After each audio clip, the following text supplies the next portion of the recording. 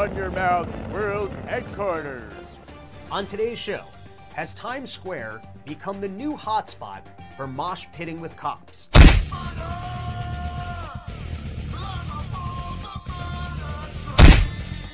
The new workouts the NYPD is recommending to help its officers have the flexibility to reach their batons.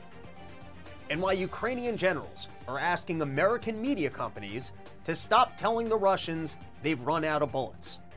This doesn't help. Yes, we are out of munitions, but they did not know that. They were in their ditches, we were in our ditches. Stalemate, like usual. But then you have to tell them, we have no ammo. So they take Avdiivka. Maybe send us the big bombs. The things you sent to Israel. Gaza, flat anyways. It's your daily dose of misinformation, pulled from a lightly hemorrhoided asshole. It's today's Run Your Mouth!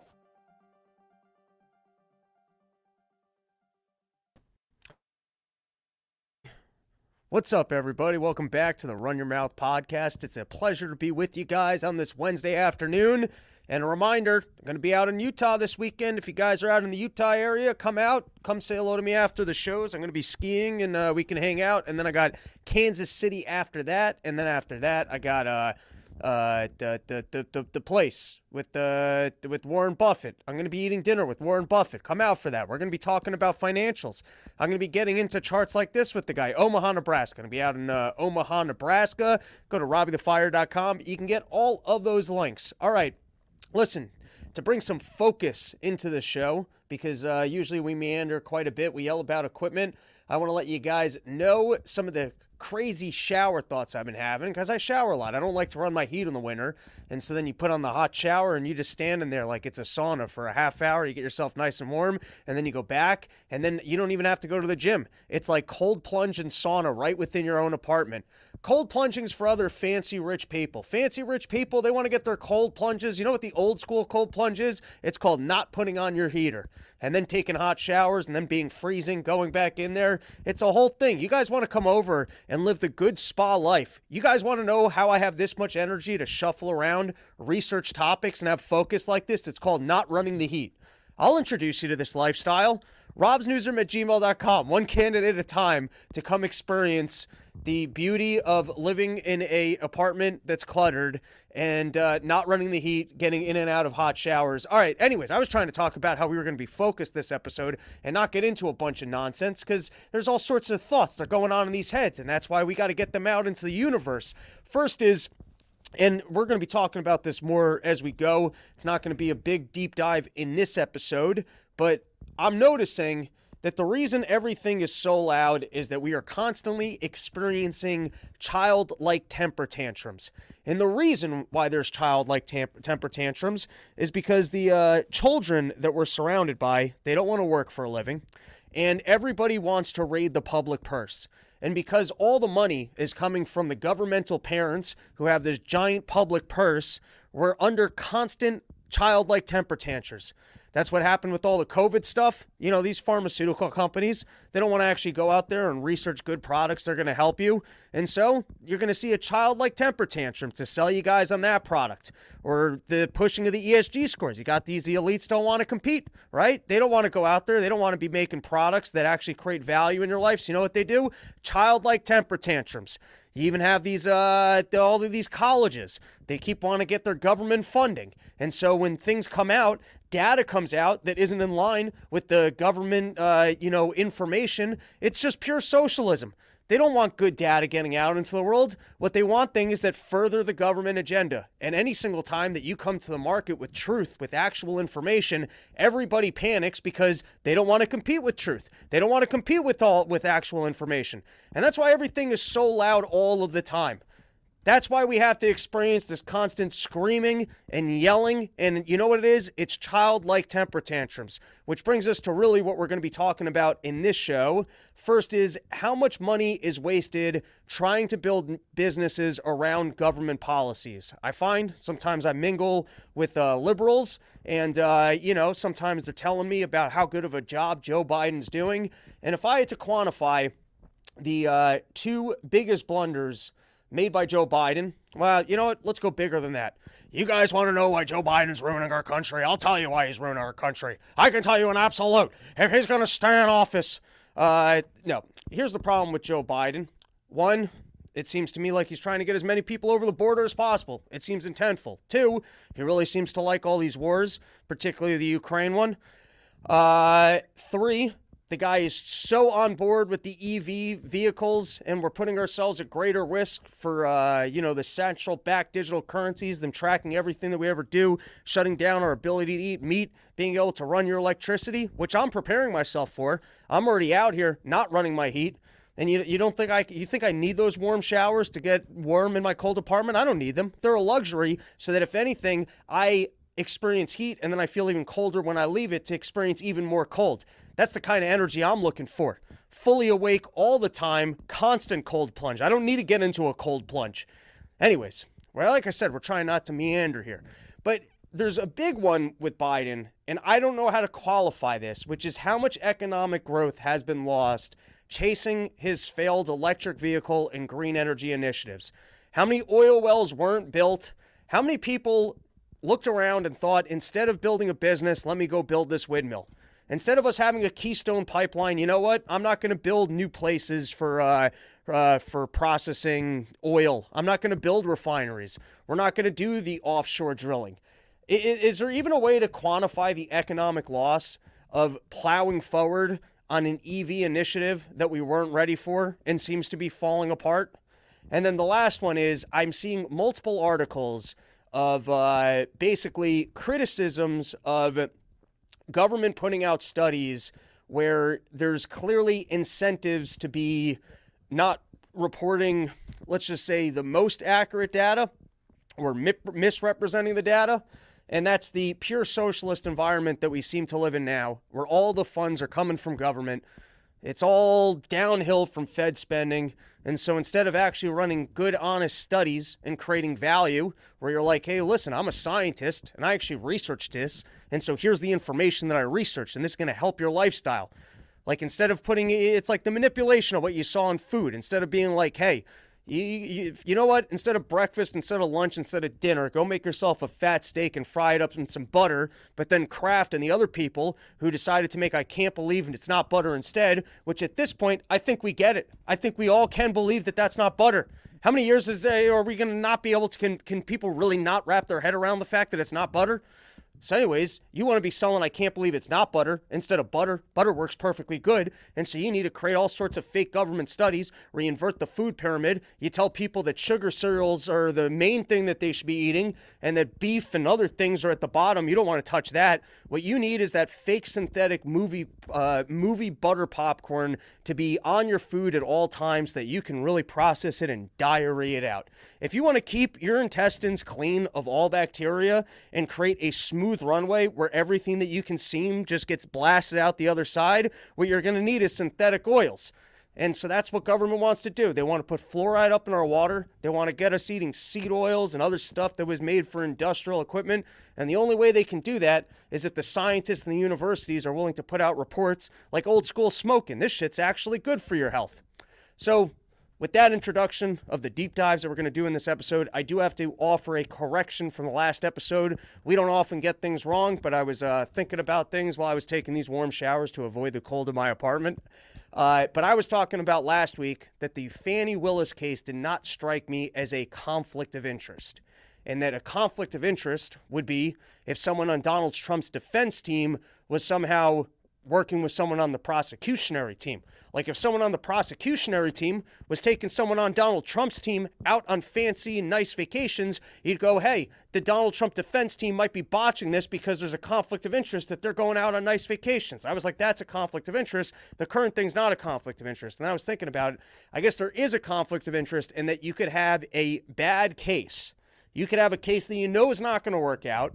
You could have a case that you know the prosecution's going to fall apart. But you want to milk that billing because the person that you hired is sending you some money on the back end.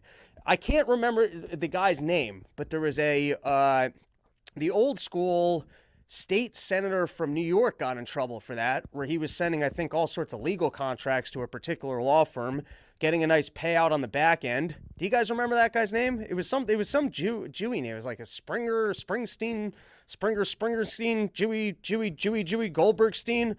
I can't remember the guy's name. But anyways, I guess there could be a conflict of interest where it's actually a bad case and you're keeping the thing alive just so you could have the billing. So I guess in regards to that, it was somewhat inaccurate to say that it was that there was no conflict of interest there. All right, I'm going to walk off camera 1 second, just take a glance at the comments just to make sure that my sound is on, which it is. Look, we're cooking already. All right, so let's get into the show because we do have a bunch of topics, as I just teased moments ago. Here we go. Let's add this to the screen. There you go. You got my fancy presentation coming at you. All right, first article for today is Mission Critical for Humanity. WHO director warns that disease X outbreak a matter of when, not if. So listen, before we get into the other topics and the new government information coming out, I do want to remind all of the listeners of the Run Your Mouth podcast that rely on us for reliable information. I think everyone should just start staying home now. If you want to avoid disease X, the catastrophic disease that will exist, because the WHO doesn't currently have enough control over all of the governments. That there's independent governments out there that we, pretend to vote into office and have our democracies for, but that's not enough. We need one governmental organization to be in charge of everything and be able to lock things down, and they don't currently have that. And there will be a time in the future where Fauci or others create a disease X, some sort of X so much more horrible than what we saw with COVID. And there's going to be people that are unpracticed at just staying in their homes and not living their lives. Think about what happened during COVID, the adjustment period. Like, what you got to be doing is not just stockpiling food, but you got to stockpile shows that you're going to watch. You got to stockpile your Yo Delta gummies. You're going to need to have those in the house. By the way, I took a red Kratom the other night. Like the good people at YoKratom.com, they sent me some big bags of some Kratoms, and I took a red one, and I had, firstly, oh my God, I was sitting there, and I was looking out my window, and then I was having a nice time, and then I had some glorious nightmares. You ever have like you wake up from nightmares like so glorious, you almost want to go back to sleep because it was like such an epic horror movie? You're like, that was exciting. I mean, I'm going to be tired in the morning because I was running around in my dreams all night, but let's get back to that. Anyways, I'm just trying to let everyone know, don't get too used to this lifestyle of being out in the world and living your life. You might want to get back into your house now so that you can be well adjusted for when this disease X outbreak happens, because it's a matter of when, not if, everybody. It will happen. And our governments are ill prepared to handle it because we haven't given centralized authority to the WHO to, run all of our independent governments.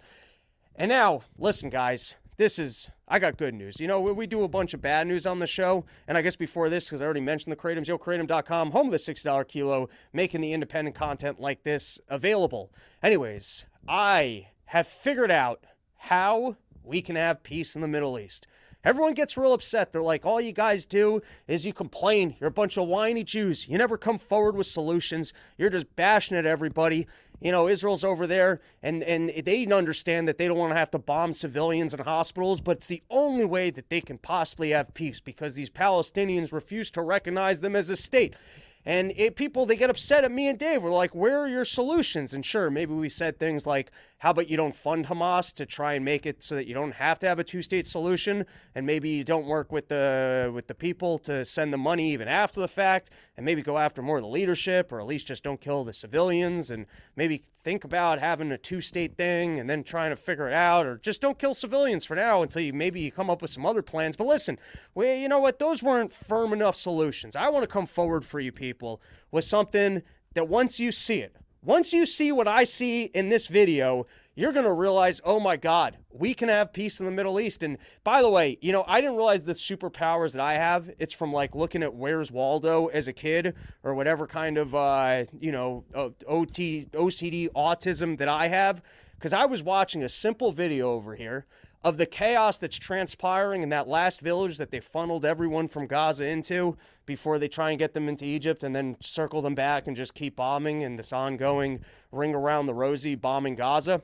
But the AP, they're putting out footage of the chaos down in Gaza. And once you guys see this detail that I was able to pick up on, I don't think anyone else saw this, but I noticed this out of nowhere. It was like a Where's Waldo? I was like, this is the key to peace in the Middle East. And once I show it to you, you guys aren't going to be able to unsee it.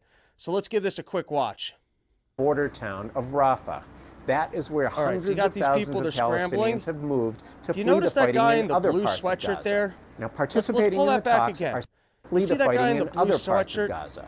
Because what I'm saying is, amidst the chaos of everything that's going on in the Middle East, town of Rafah, you've got a guy who's so chill, he's being pulled by a donkey while he hangs out on his rollerblades. You're telling me we can't make peace with these people?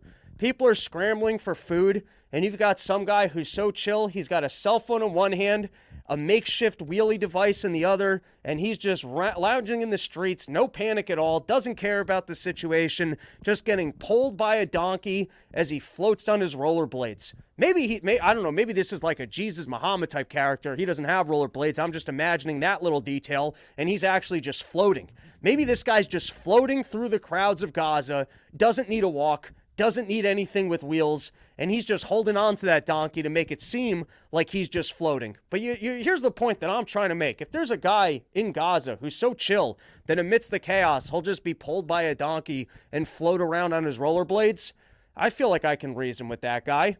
Can we put this guy in charge of the peace negotiations for the people of Gaza? And this is just one individual. Who knows how many people are down in this area just being pulled by their donkeys, making the best of a bad situation. Who knows how many pair of rollerblades these people have? Maybe they're all rollerblade enthusiasts. Maybe we didn't realize that the key to unlocking the hearts of the people of Gaza is giving them rollerblades. And if we gave them all rollerblades, that they could feel that gay joy of not having to actually lift their feet as they walked, then they too would be like, you know what? Israel is a country. And we could have we tried giving rollerblades to the people of Gaza and seeing how that played out? Or has anyone in the Pentagon thought about contacting this individual and seeing how he is so calm amidst all this chaos, and he's just out there having a good time being pulled by his donkey? And who knows how many other relatives he might have. I'm just saying, if you guys want to get serious about peace in the Middle East, we got to start having some creative solutions here. And if people aren't able to pick up on details like this on the satellites to educate everyone else, hey, there's some cool people down there, and I feel like we keep getting along, it's just going to be ongoing bombings forever.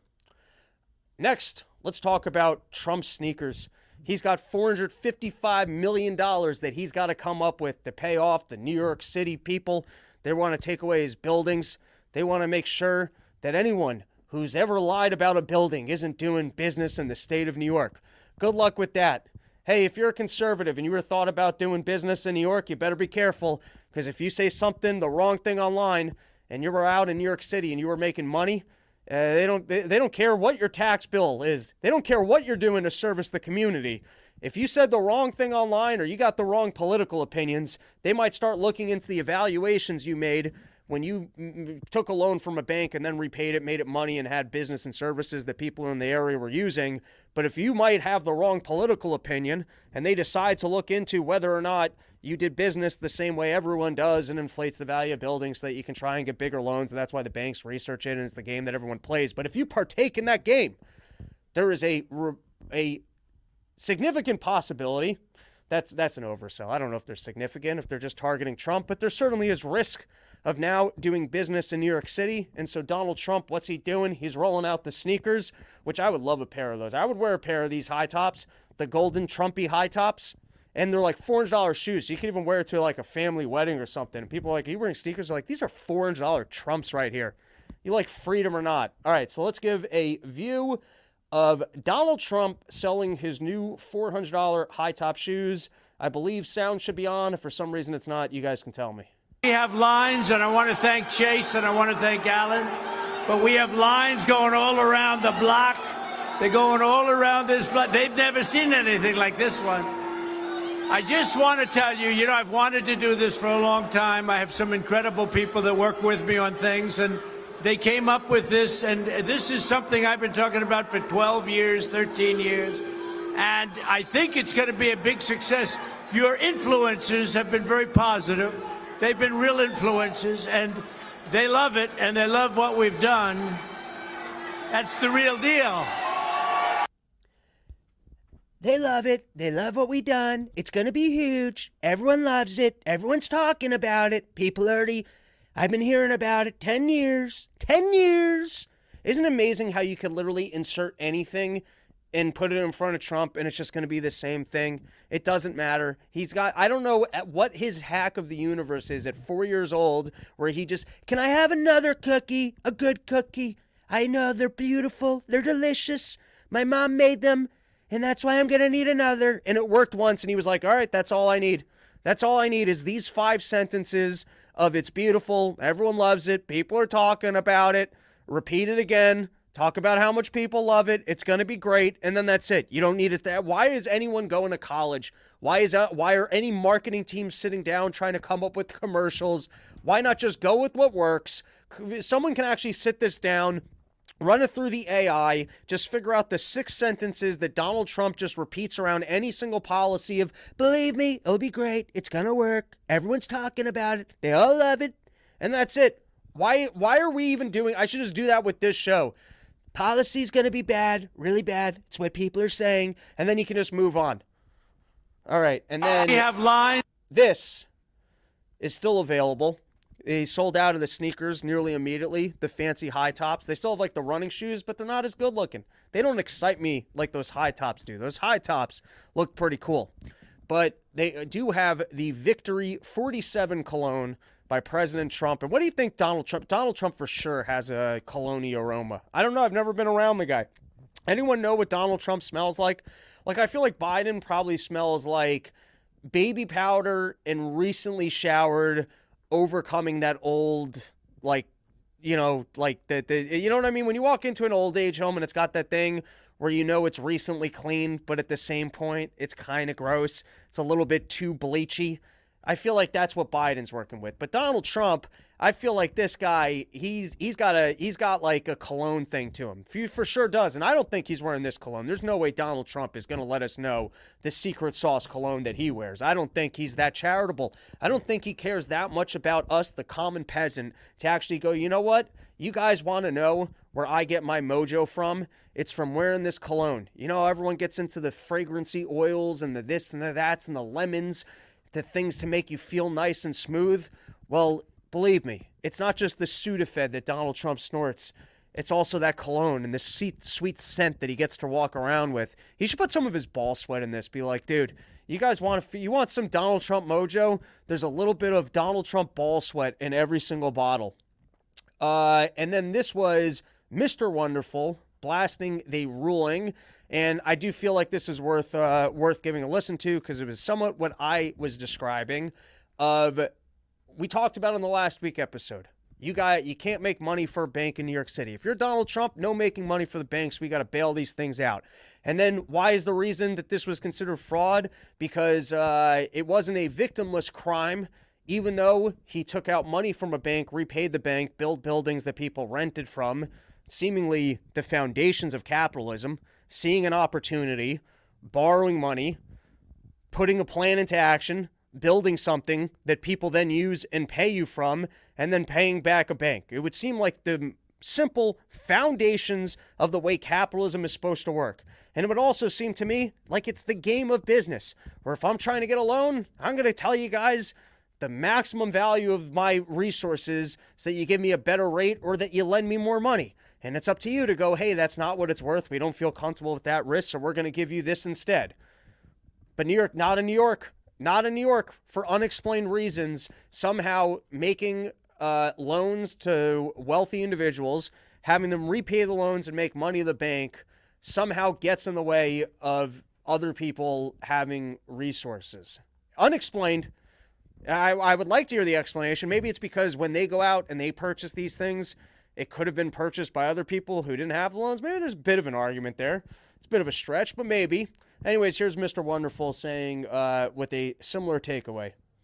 This case really isn't just about Donald Trump. This is an assault on the 11th sector of the S&P 500, which is real estate. Step back and think about what this means for the state of New York. Development of real estate creates millions of jobs in America. And once the buildings are stabilized and rented out or used for commercial real estate or whatever, they generate cash flow and they're put into REITs. And you and I invest in those, retirees invest in them, and that's how they get income. That's why it became the 11th sector of the S&P. It's so important to the American economy. Very few sectors generate as much cash as this does.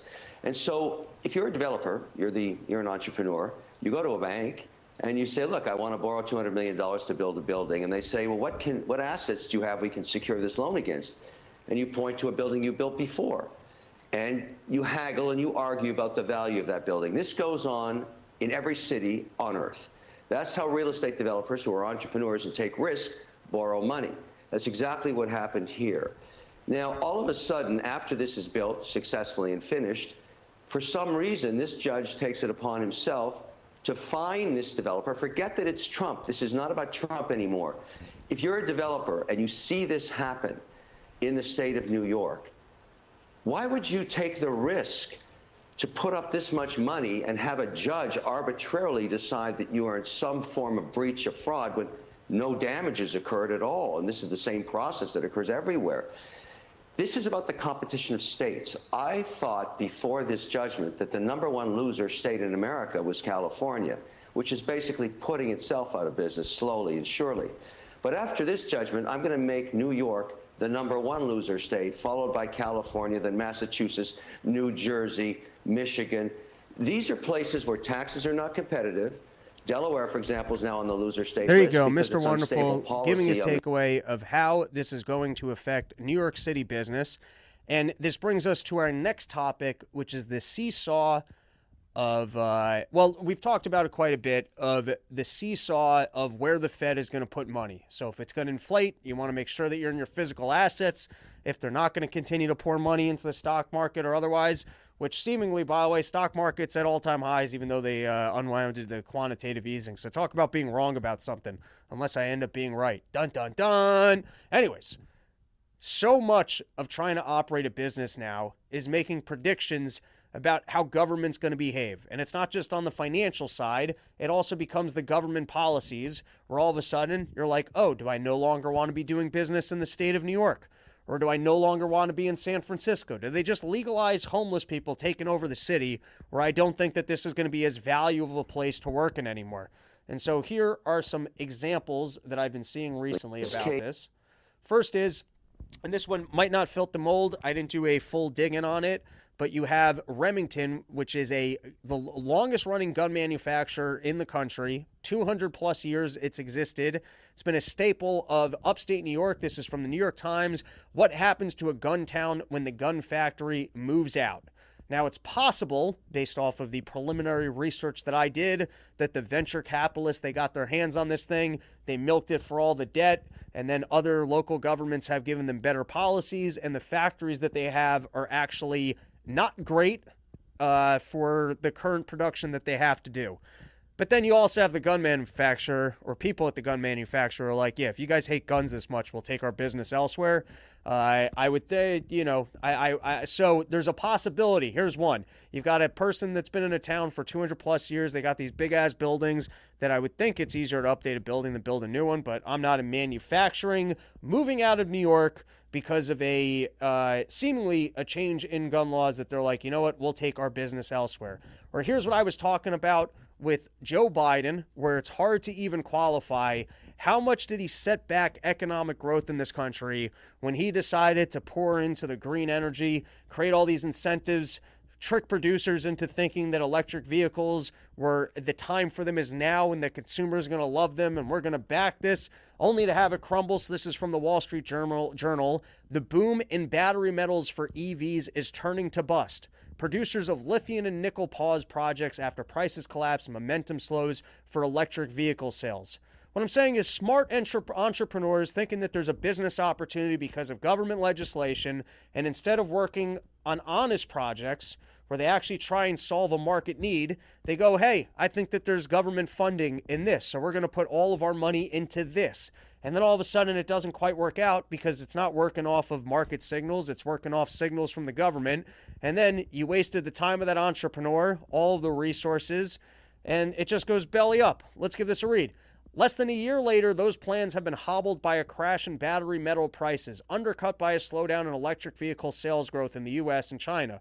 Albemarle has deferred spending on the project amid company-wide cost-cutting that includes layoffs and delays to other investments as well. Producers of lithium and nickel, which are used in lithium-ion batteries for EVs, have been stalling projects and closing mines to save cash after a painfully quick fall in commodity prices. Prices of lithium are down as much as 90% since the start of last year, while the prices of nickel have roughly halved. And now you've got, this is just a random picture of Donald Trump, because the truckers have decided not to bring goods and services into New York so that Donald Trump could have sex with their steering wheels. Which, if you want to grip the wheel, he's got some old sticky cum, so I understand that decision. There's talk of a trucker protest not delivering goods to New York City. These are always fun storylines because it's kind of like with like Fight Club. The servers, the waiters, everyone against you. They're actually on our team. It's a fun one. I don't think that this is... I can't imagine that there's that many truckers who are not going to make deliveries to New York City, that all of a sudden New York City is going to be standing around going, we're starving, and then the prosecutors are going to go, hey, man, we messed up. We better get Donald Trump his money back because none of these truckers will bring our goods and services, but it's a fun and developing storyline nevertheless. Out in Israel, they found their Jew scam. I knew this was going to happen. I was wondering, what were they going to do to get the Ukrainians their funds if the U.S. doesn't get it approved? And so I figured Europe would step up its game for a little while, and then at some point, America would have to either reckon with the fact that we have the political willpower to get that stuff over there. Maybe it would have to wait till after the election so that people would approve it. But this was from Forbes, and my God, they already have their Jew scam worked out. And I figured that there would be some sort of a scam. Like just with all the money that the Pentagon just loses, so for a little while they would just lose a little money in the direction of Ukraine and go, look, they magically found more resources, or they'd have to just claw back some of what generals just hoarded away or just spent on mansions wherever like that money was getting funneled to. They would stop being able to funnel there and actually be like, hey, we're going to need you to sell that so that we can actually get some guns to these people. Or maybe Ukraine would actually get the signal of, hey, resources aren't coming in. It's time to call it quits. But this was from Forbes. Joe Biden could send millions of artillery shells to Ukraine for free tomorrow, and it's perfectly legal. And here's the scheme. I'll give you guys, I'm going to condense it because I read the article.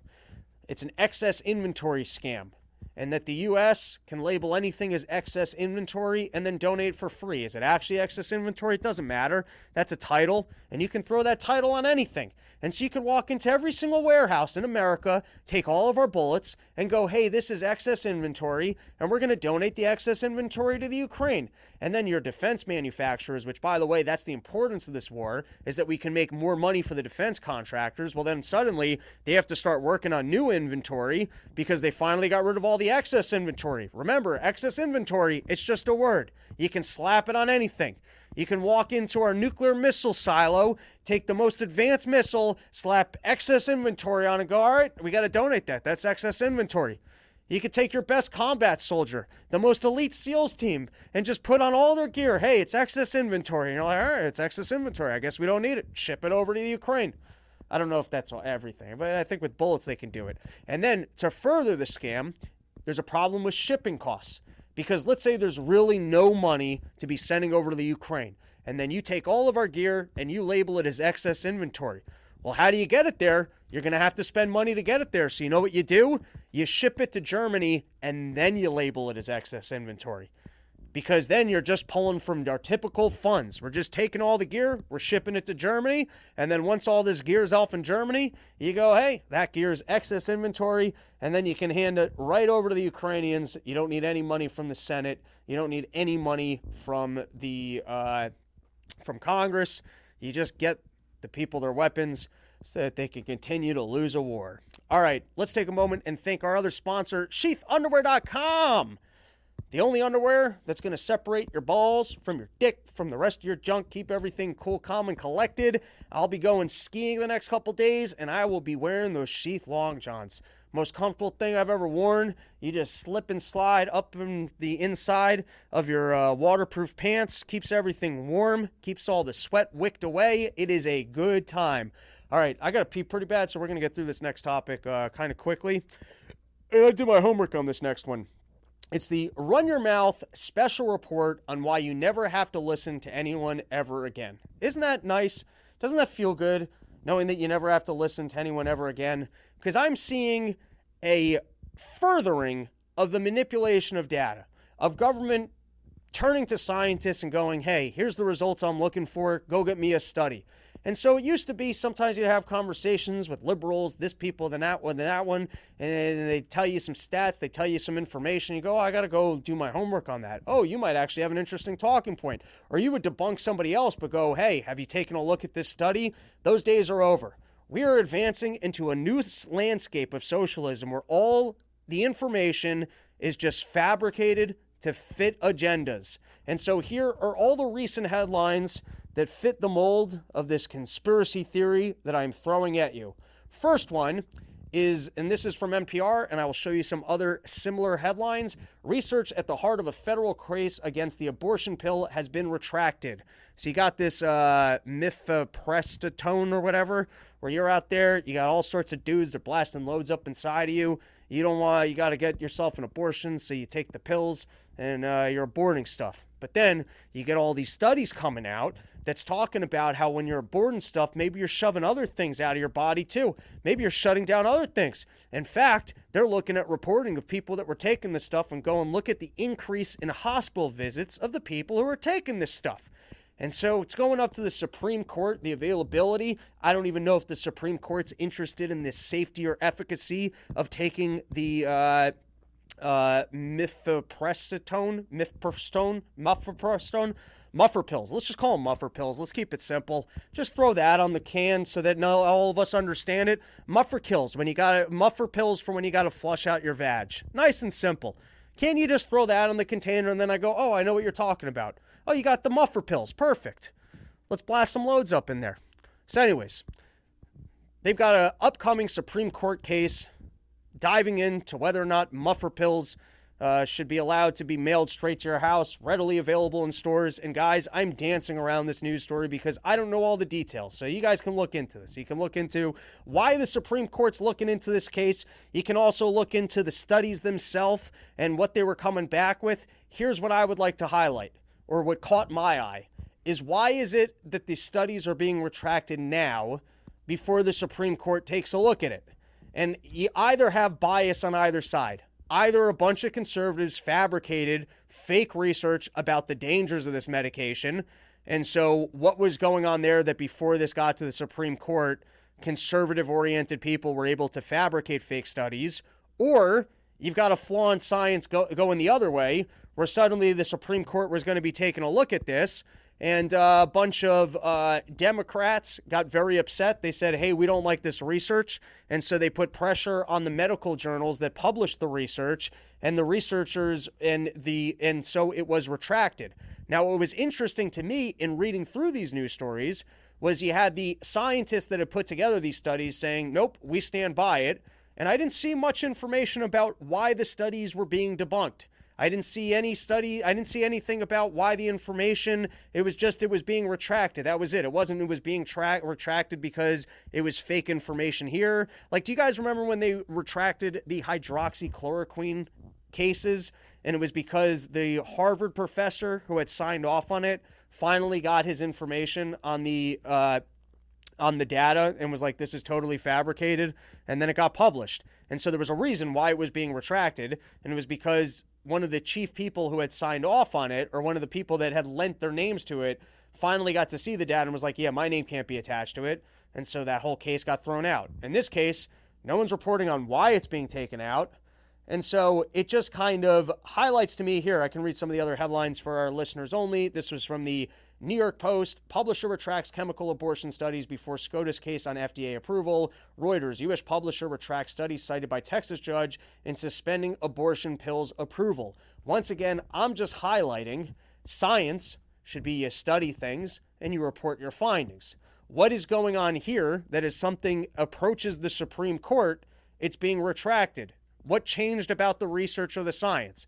On one side, somebody must have been trying to cheat the system of that they either put together false information or good information is being censored. The point I'm trying to highlight is that us as individuals, now, if someone's quoting a study to you, whatever. What does that mean? Good for you. You got some scientists who researched something. Is it actual information? Here's another one. This is from the New York Post. Trans women's milk as good as breast milk. You hear that? This is official science from British health officials that trans women milk, the chemical milk from people who, I guess medically speaking, were originally men, and then science came along, transitioned them to women, because that's how they identified, right? Let's just say, let's go with it. You were, nature messed up, you're a lady born into a male's body. Science comes along and it pumps you full of chemicals so you can be closer to the way that you identify. And now you're having a kid that I don't think you're birthing through your penis. So you're not experiencing that part of the lady experience. I guess you're adopting, or you used the male genitalia that you don't identify with to impregnate someone. And now you want to feed that child.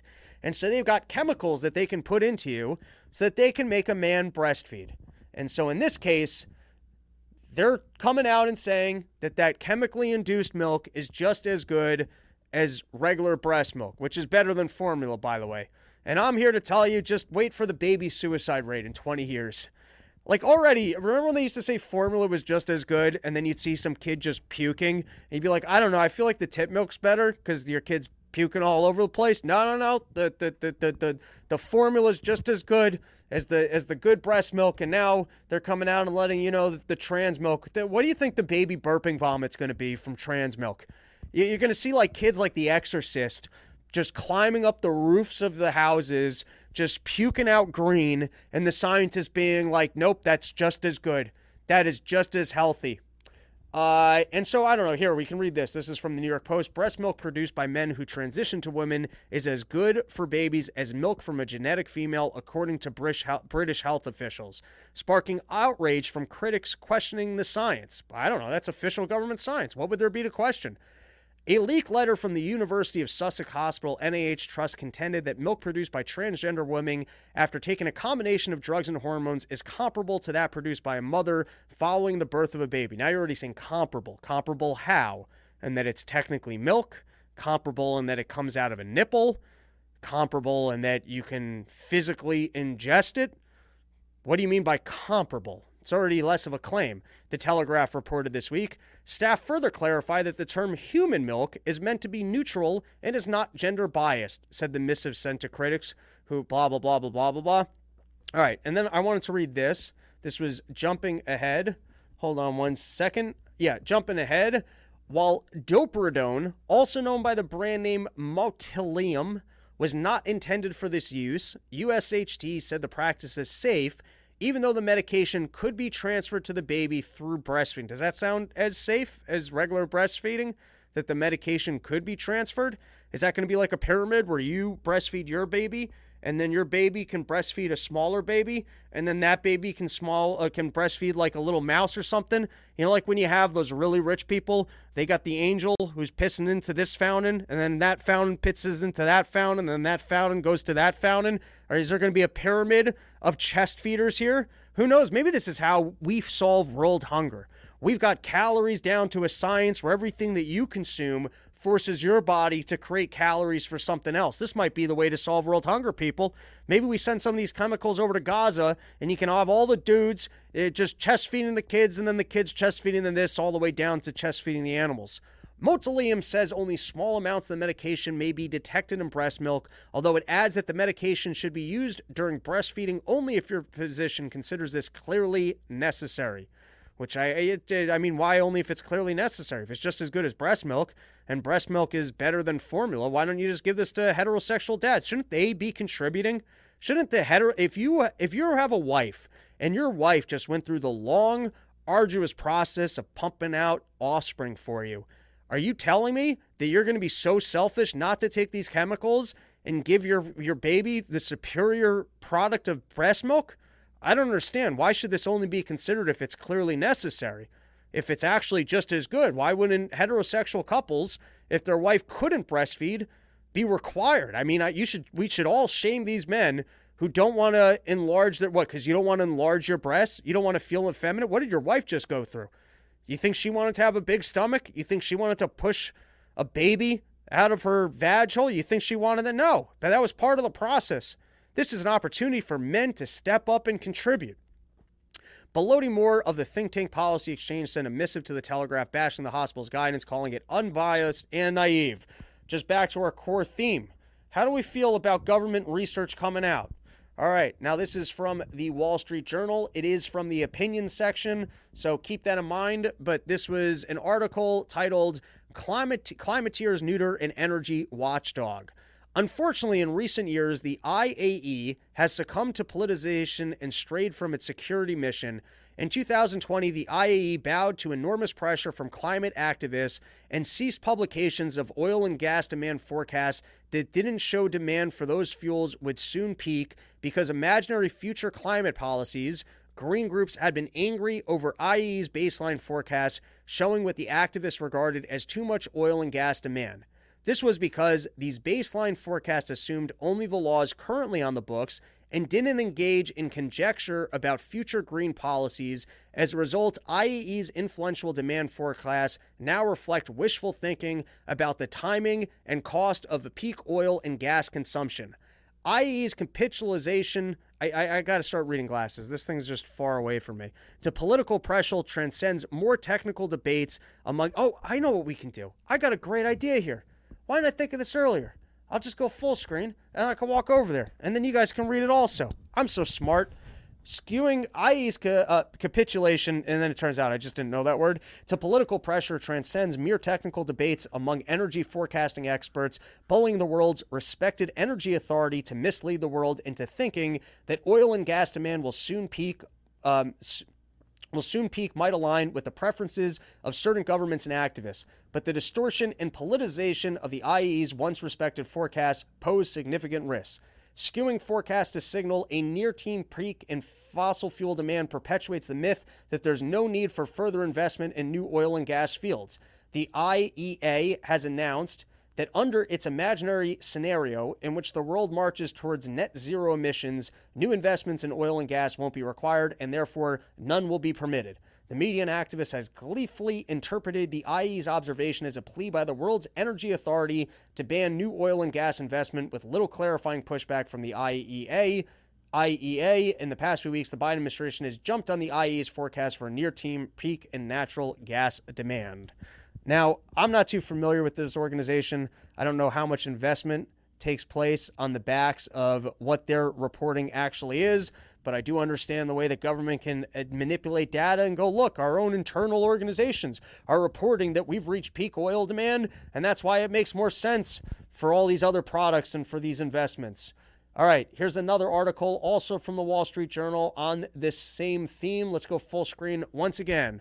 The Biden team doth protest. There is no EV mandate. Dude, this has such COVID vibes to it. Now that I remember it, this one, as I read it, tell me this doesn't give you massive COVID vibes. The Biden team doth protest. There is no EV mandate. A Biden official declared. No, the Environmental Protection Agency has proposed greenhouse gas emission standards that would effectively require that EVs make up 2/3 of automakers' sales by 2032. The standards will accelerate the transition to electric vehicles, EPA said. EPA's proposed emission rules are so stringent that automakers will be able to comply only by producing an increasing number of zero-emission vehicles or by buying regulatory credits from EV manufacturers like Tesla. Americans shopping for a new car will have no choice but to buy an EV or pay a fortune for the few gas-powered cars still available. And so this is what I've been talking about, by the way, of that we need to create my higher carbon reducing trees, because if we can get higher carbon reducing trees, when they have to implement products that you have to purchase the carbon credits. You got one product that doesn't work, nobody likes, but they're not using. But guess what? It doesn't matter, because since it uses less electricity, you get a carbon credit for it.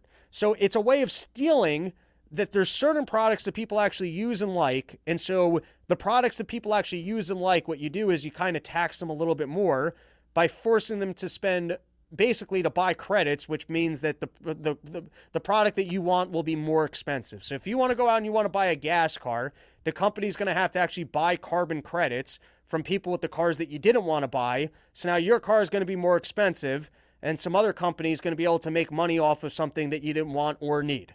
And so while they're doing all this, of course, they're going to go, well, there's no mandate here. We're not forcing anyone to do this. I mean, sure, we're creating incentives so that you can't make the products that people want to purchase, but force anyone. We wouldn't force anybody. All right, let's continue reading here. Yet Mr. Biden and his allies don't want voters to know that banning gas-powered cars is their endgame. That's why the progressive umbrella group Climate Power on Tuesday shot off a missive to broadcasters demanding that they pull the AFPM ads or else. These advertisements include obvious lies aimed at deceiving the public and must be pulled from the air immediately, Climate Power Chief Operating Officer Jill Schessel wrote, but who's actually trying to deceive the public? The letter cites a PolitiFact report claiming it is wrong to say that there is a Biden mandate to replace gasoline-powered cars with electric vehicles. PolitiFact is a liberal opinion operation. Was it also wrong that the New York Times last made a report that the EPA's proposed rule is designed to ramp up sales of electric vehicles while ending the use of gasoline-powered cars? But of course, we're not, there's no mandate here. No mandate here. All right, and then this was from Mishtalk. 200 economists demand the EU incorporate climate into economic models. And so this is from Mishtalk. 200 clueless and very biased economists demand more of the policies that had led to a collapse in the support of Greens all across the EU. And here was the main thing that I wanted to highlight. Their main argument is that current models favor market-based over regulation-based solutions. If that were the reason for the model's poor performance, we'd accept this argument. But again, this is not the case. The purpose of a change in model is to introduce a positive bias in favor of climate change investment, presumably because electorates are pushing in the other direction. In other words, the market and all of us, we just want to be able to consume the best goods and services at the best cost to go about our day. And the problem is that's fucking up the models. And so they want to introduce bullshit into their models that favor investment into green energy, once again falsifying government reports about what people want, what they're looking for, what the consequences are, all the data that you would need to actually digest information and make decisions. Back to the article. The letter is testimony to ongoing delusions amongst economists that they are in charge of economic policy and that their models really matter to the world. We are seeing central banks like the ECB are starting to distance themselves from those models because of chronically poor performance. All right, and I think I had one more example, and this is the last one. And email me, robsnewsroom@gmail.com. I'm curious, is it boring if I'm reading these things? Or are you guys like, thank you for highlighting the specific information that I wasn't aware of? So this is from the Freedom Press. I had also seen it earlier in the year. I think I might have even read it on the show. I think it was in Zero Hedge that it was published. But this is a fascinating article. It's from a person, and he works in academia, and he tells you that in order to work his career, you need to get yourself published into journals. And if you're going to get yourself published into journals, you got to make sure that the information that you're publishing actually fits their agenda. And so in this case, he's doing a study on global warming and forest fire risks. And he'll tell you straight up, if you want to prevent forest fires, why is this? Give me 1 second. Everyone's coming after me. If you want to prevent forest fires, there's all sorts of things that would be more efficient than trying to change the climate. You might want to get your utility companies in order. You might want to do more forest fire prevention.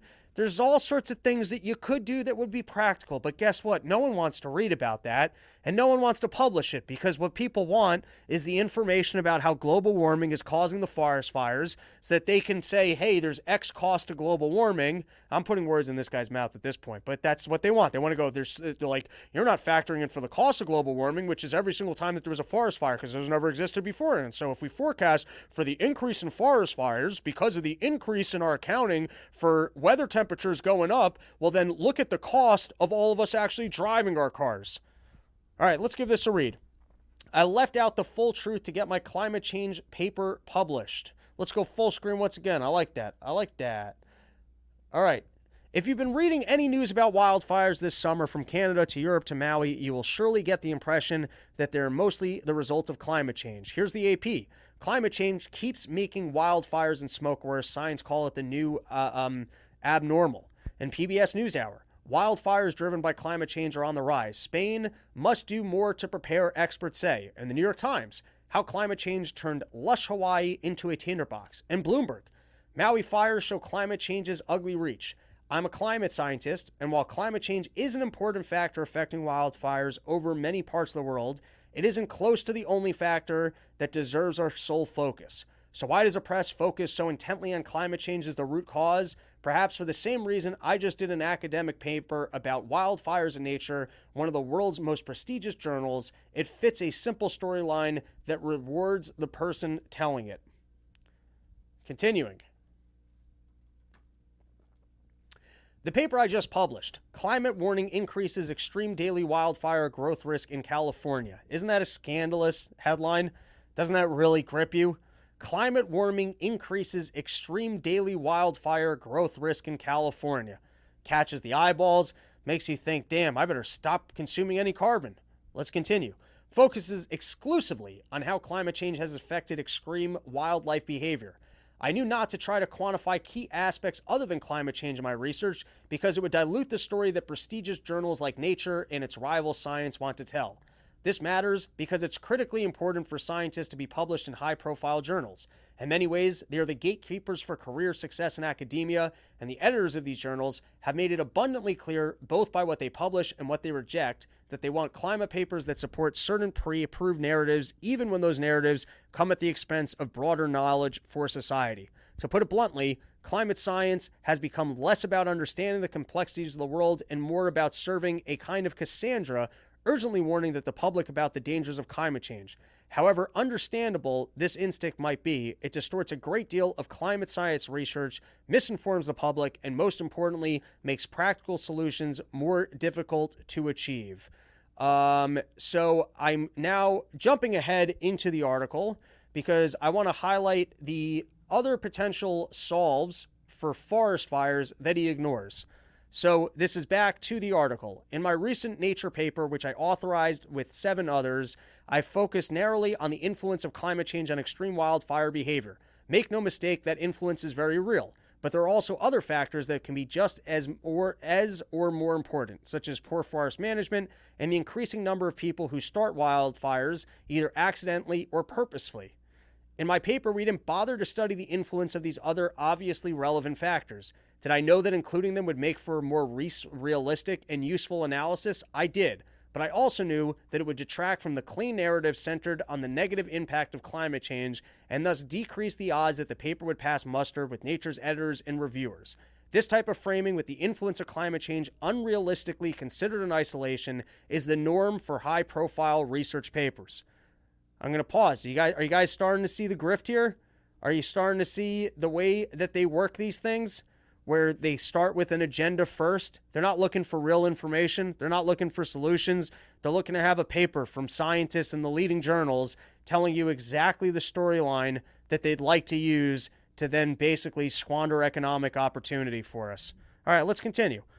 Scientists calculated the 2 largest climate change impacts on society are deaths related to extreme heat and damage to agriculture. However, the authors never mentioned that climate change is not the dominant driver for either one of these impacts. Heat-related deaths have been declining and crop yields have been increasing for decades despite climate change. All right, I think we are done with this one. And now I have one last example for you guys. This was from Zero Hedge. I believe this was published Sunday. It was published on Sunday. It was with Barry Weiss, who I don't particularly care for because she was late to the COVID party. And so all these leading intellectuals who turned around once the COVID thing was obvious and you were allowed to talk about it, I don't trust you. Whatever. You played ball for the government for as long as you could. And then you turn around and go, oh, I'm one of you guys. I'm one of the free thinkers. It's also just an annoying Jewy broad, I'll be honest. Harvard professor says all hell broke loose when his study revealed no racial bias in police shootings. Why don't we play the video? You guys have listened to enough of me talk and read these articles. But here's a Harvard professor. He's working on he's an economist. He's putting together the data on whether or not there is bias in police violence, if they are more violent towards minorities. And according to him, the results that he got were not in line with what the Harvard narrative would like to be, of putting out that there is an issue of bias amongst police reporters. And so he faced some pushback. Why don't we give it a watch? I collected a lot of data. We collected millions of observations on everyday use of force that wasn't lethal. We collected thousands of observations on lethal force. And it was in this moment in 2016 that I realized people lose their minds when they don't like the result. So what my paper showed, you'll see tomorrow, like some of you, was that, yes, we saw some bias in the low-level uses of force, every day pushing up against cars and things like that. People seem to like that result. But we didn't find any racial bias in police shootings. Now, that was really surprising to me because I expected to see it. The little-known fact is I had 8 full-time RAs that it took to do this over nearly a year. When I found this surprising result, I hired 8 fresh ones and redid it to make sure. They came up with the same exact answer, and I thought it was robust. And then I went to go give it, and my God, all hell broke loose. It was a 104-page, dense academic economics paper with a 150-page appendix, okay? It was posted for 4 minutes when I got my first email. This is full of shit. Doesn't make any sense. And I wrote back, how'd you read it that fast? That's amazing. You are a genius. And I had colleagues take me to the side and say, don't publish this. You'll ruin your career. I said, what are you talking about? I said, what's wrong with it? Do you believe the first part? Yes. Do you believe the second part? Well, the issue is they just don't fit together. We like the first one, but you should publish the second one another time. I said, let me ask this. If the second part about the police shootings, this is a literal conversation. I said to them, if the second part showed bias, do you think I should publish it then? And they say, yeah, then it would make sense. And I said, I guarantee you I'll publish it. We'll see what happens. So it was, you know, I lived under police.